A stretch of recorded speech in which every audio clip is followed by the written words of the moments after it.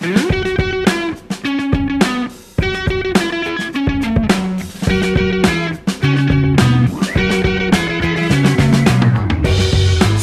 Steven, how's it going? Yes, James. It's going well. What are you going to have for lunch today?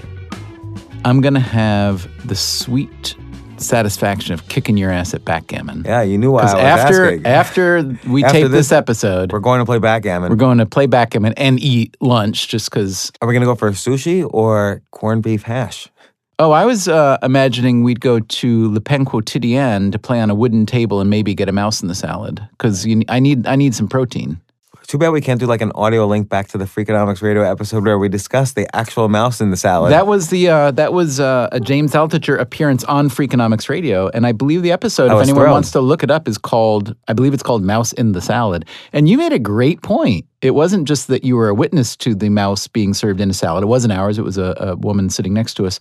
Your point was about expansion of, when any company's growing fast, things happen. Now, we can't positively identify that was the cause of that at all, but I did end up interviewing the CEO of Le Pen Quotidien after many, many, many weeks of their stonewalling and shutting down and not wanting to respond at all. And that made me want to make the episode also a little bit more about how do you respond to a crisis, which I find to be an interesting question as well. Yeah, no. Alas, none of those questions are the question of the day. Here's the question I have. What's one or two pieces of advice someone has given you in the past that, could be like a one-liner that has actually made a difference on how you interpret many situations in life? So it's a lovely question. I'll give you an example. Let me have an example. So in other words, you're going to answer your own question I'm before you let me answer the question. But I have like two or three of these, but here's one. In other words, I can just sit back and relax. No. Should I trim my nails now? I'll give you a quick example, and then you give me a quick example, because I'm just worried you might not understand what I mean by the question. I did, just for the record. Okay, then you go first. No. You go and let's see. Please. All right, my example is, there's always a good reason and a real reason. I like that. You see this. Who said this to you? I forget actually who said this to me, but I use it. Because I've plagiarized it so much, I just call it my own. I immediately love that. I have to say. And if you find it works almost all the time, it's amazing. So it works really well with teenagers because they don't quite have enough experience to know when you're seeing right through the BS. Yeah. So like if my daughter says, I really have to do homework at the library today, that's a good reason. And I'm all in favor of the good reason. She's going to go to the library. The real right reason might be, all these boys are there or whatever. I don't know. But that's like the real reason. And, but you can't argue with the good reason if the good reason is good enough. And then as people get older, I used to see this a lot with employees. Oh, we can't do this project. That'll take too much time. That's a good reason. The real reason might be they might not want to learn a particular skill, or they might have something else that they want to work on or whatever. So it gets harder and harder as people age to figure out what the good reason and the real reason is. So useful. It's funny. It reminds me of something my wife often says. I can't think of There's always my reason and there's your reason. No. My wife and I, she's a great partner, not just family, but like she doesn't work on my business, quote, business with me directly, but we talk a lot about projects and partnerships and whatever. And I've learned a lot from her.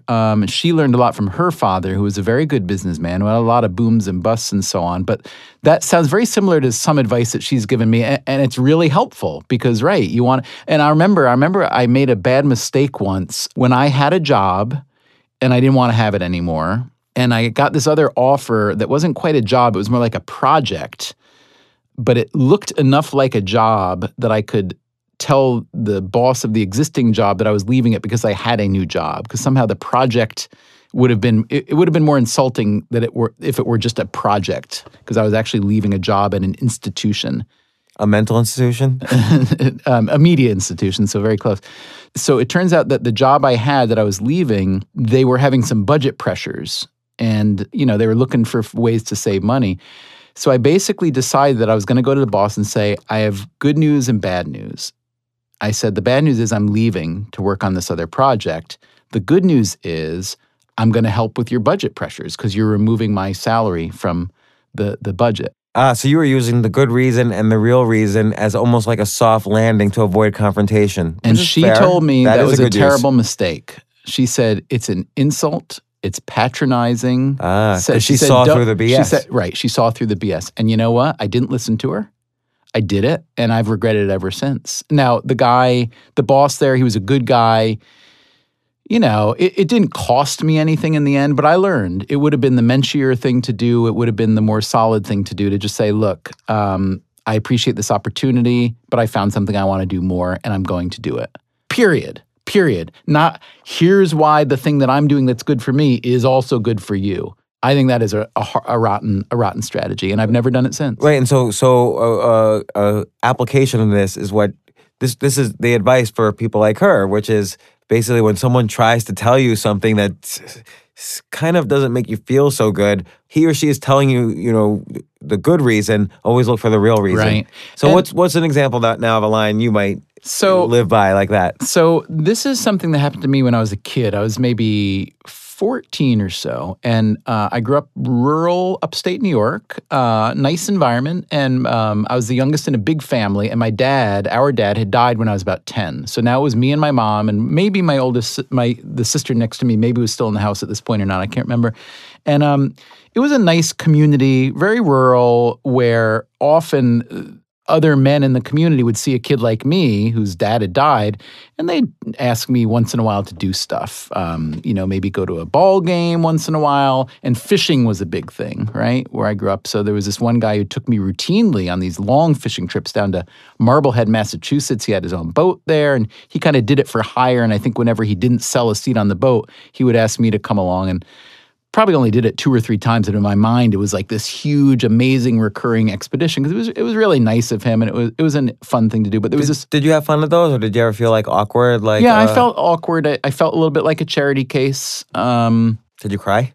No, I didn't. I appreciated it and I enjoyed it, but I also felt awkward because, I wasn't dumb, and I could see that, the reason that I have to go fishing with a stranger is because my dad died, but I'd rather do that than be ignored by the world. So I appreciated it. Can I ask a question? And then I want to hear the one line of advice or whatever. But do you think now your ability to, when you research a book like Freakonomics, what makes you particularly special as a writer and a journalist is you're extremely good at embedding yourself into someone else's life and asking lots of questions and being very interested and making sure you're not an annoyance while you do this research. Do you think you got it from that time where you were essentially in each situation like this, let's say a fishing trip, you're with some sort of authority figure who's allowing you to spend time with him or her, and you're trying to make sure you're not wasting, you don't want them to feel bad about offering this indulgence to you. Do you think you kind of built that skill set from the many times you did, which is very different than most young boys? They don't develop that skill set. Maybe so. I don't know. One characteristic that I've always had that's been described to me from people who know me well, that is not necessarily a positive one, is that I was very much a pleaser. Like I wanted to do, I was not, I wanted to do what pleased people because, it's kind of what I was taught in my family. But the good side of that has made you like really good at this embedding style of journalism. Maybe. I would argue the thing that's probably been more contributing to that was actually a game and a way of thinking that my dad, interestingly, my dad who died when I was 10, taught me, which was this game we played just, again, probably once or twice, but in my mind, it's like this hugely canonical thing called Powers of Observation. And I remember once he took me to the diner in town, and like just having an hour alone with my father and a family of 8 was like a big deal. And he'd play this game called Powers of Observation where he'd say, okay, Stevie, I think we were sitting at the counter when it happened, so the tables were kind of behind us. But there was also a mirror like there was in the diner. He said, okay, I want you to just spend the next minute or two just looking around at everything.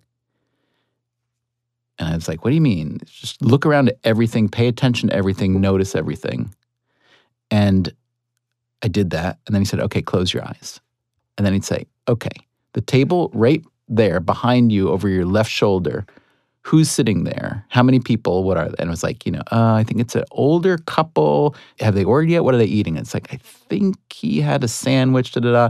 Okay, and this would go on. And it was this thing. He was a newspaper man and he was a writer. And he taught me, even though I wasn't very good at it, that powers of observation it's a great muscle. It's an important muscle, but it's also a muscle, meaning you can develop it. And so basically all I've done as a writer for the past many years is keep working on that muscle. Be observant. When someone says something in a particular way, you observe that they say it in a way that's a little odd, and there might be a question that you should ask that was not evident from their answer, but you notice something about their mood or their inflection or so on. Oh my gosh, I've got to go to the bathroom. So hold on, listen to this ad, and we'll be right back. Today's show is sponsored by Howl.fm, which by now you know is an awesome comedy network likened to being the Netflix for podcasts, brought to you by the same people that bring you all your favorite Earwolf shows, including this one, Question of the Day. With Howl Premium, you get exclusive access to a brand new Howl original miniseries called Dead Presidents. In this new show, Daniel O'Brien from Cracked.com sets out to solve one of the greatest mysteries of our time, figuring out why certain American presidents appear on our cash. From the humble first president George Washington on the $1 bill to the controversial Andrew Jackson on the 20 for now, the stories behind the presidents on your money are way more surprising and way crazier than your high school history teacher ever could have imagined. With Howl Premium, you also get exclusive access to more than 120 hours of new Howl original miniseries and audio documentaries like The Complete Woman, Finding the Funny with the Sklar Brothers, and Fruit. You also gain access to more than 90 comedy albums, all the archives from WTF with Marc Maron, and every episode of every Earwolf show such as Comedy Bang Bang and How Did This Get Made. Get access to all this exclusive content on your iPhone, your Android phone, and on the web for only $4.99 a month. And with the promo code QOD, as in Question of the Day, you get a full month of free trial. To redeem your promo code, make sure you create your account on the web at howl.fm and enter code QOD at checkout. That's Howl, HOWL.FM. Use the promo code QOD for a 1-month free trial of Howl Premium. Now, as you've gotten older, you're not only observing all the physical surroundings and nuances, but maybe the emotional and mental I think that's the natural level that you want to get to, beyond that. And it's more nuanced and it's more fun, it's more interesting for me. But in terms of the thing, like the saying, what I liked about your question and what I liked about your answer about the difference between the right answer and the real answer and the right answer. Sorry. The good reason and the real reason. The good reason and the real reason. So there was one thing. So I was about 14. There was this guy, he was the local barber who we knew from church and just the town. It's a small town. His name was Bernie Duskowitz. Can you send me his phone number later? I think I need him. And I didn't know him that well, and I didn't think I had much in common with him. And he was like, I think he smoked, which I didn't like being around smoke and whatnot. But, he was a nice guy, and he had a little boat. This was not there was a different guy who'd take me on these longer trips way down to the ocean. This was just a guy who had a little boat who would take it out to a local lake, Bernie Duskowitz. And he said one day, hey, Steve, I'm going fishing. You want to come out with me this afternoon? So I'm like, truthfully, I probably didn't really want to, but I knew it was the right thing to say yes because I was shy and all that. So we went fishing. So you were a pleaser? I was a pleaser for sure, yeah. And obedient. I wasn't going to, it would have been impolite to reject it. So, and I think we were probably fishing for bass. And I liked fishing as a kid, but I wasn't like a good fisherman. I wasn't that strategic or skilled. And we're out on his boat and we're fishing for like probably what felt like 3 hours and didn't get a single bite because we're using these lures that are meant to get just the right bass, the big fish, da-da-da. We're getting nothing. And then it clouds up and the storm rolls in, it starts to pour, and he drives the boat over to the shore of the lake where you're sitting under the trees that are overhanging there protecting you from the rain. So while we're sitting there to wait out the storm, we start casting into the shallow water there, and all of a sudden, fish. But they're these little tiny like sunfish or panfish or whatever you want to call them, I can't even remember the names of all these fish, but just these little bony fish that are like literally 4 or 5 inches long. But for me, it's like fun as hell to catch them because I'm a kid and it's like it's more fun to catch the little fish. And then all of a sudden the storm blows over, sun comes out, and he starts up the engine to go back out to deep water for the big fish. And I'm saying, whoa, Mr. Duskowitz, why don't we, where we go? This is a great spot. And he was like, you don't want to keep catching those little fish, they're not worth the time. And if you spend all your time catching little fish, you're never going to catch a big fish. And then we drove out to the middle, fished for another 2 hours, did not catch a single damn big fish. And yet I realized that I liked his philosophy that, yeah, it's fine. It's fun to catch a little fish. And maybe as a kid, I would have preferred to do that. But I think about this now all the time in every decision I make. So, like, what's an example where you've used this philosophy to change course on a decision?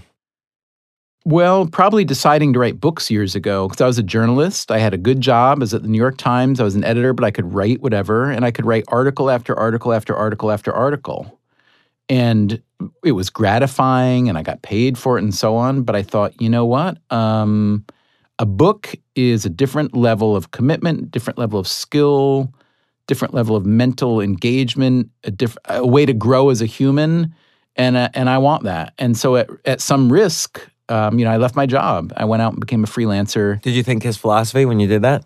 I can't say I thought about him or that day, but I know that him and that day and that decision fundamentally changed the way I look about life and investing. You know, if you're going to invest an hour of your time in something, it should be something that might be more substantial than. Let me ask this though, because it sounds like both you and him, the guy who told you this, did something which you're not mentioning, which is to some extent you both mitigated risk. So he didn't just go out randomly to some spot. He went out to a spot probably where he had caught big fish before. So he had done his research to say, I'm going to go to this spot as opposed to another part because I know big fish has a chance of coming here. And you spent many years as a journalist, and you got an MFA in writing, and you did a lot of things to mitigate the risk as opposed to just quitting your job and writing a book with no skills. Yeah, that's a good point. That's a really good point.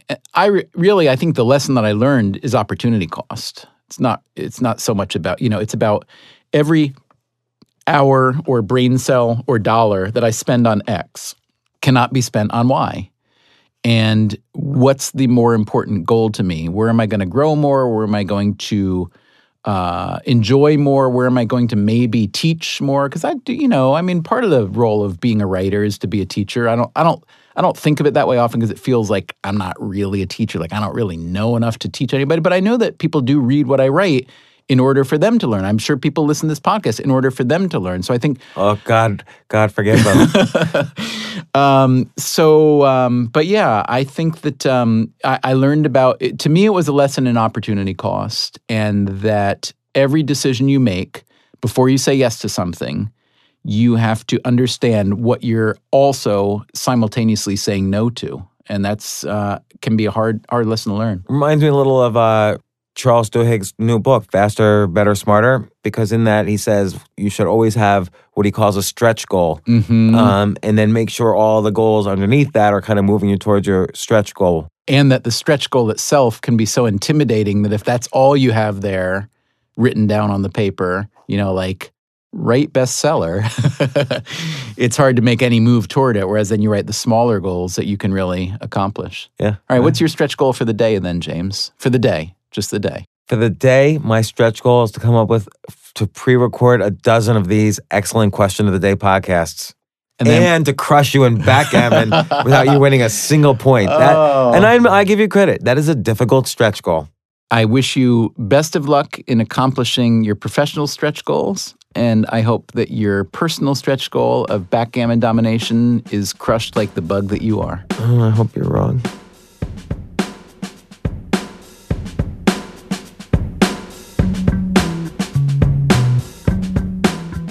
What's the best way to show your love or loathing for Question of the Day? Just go to iTunes and write us a review.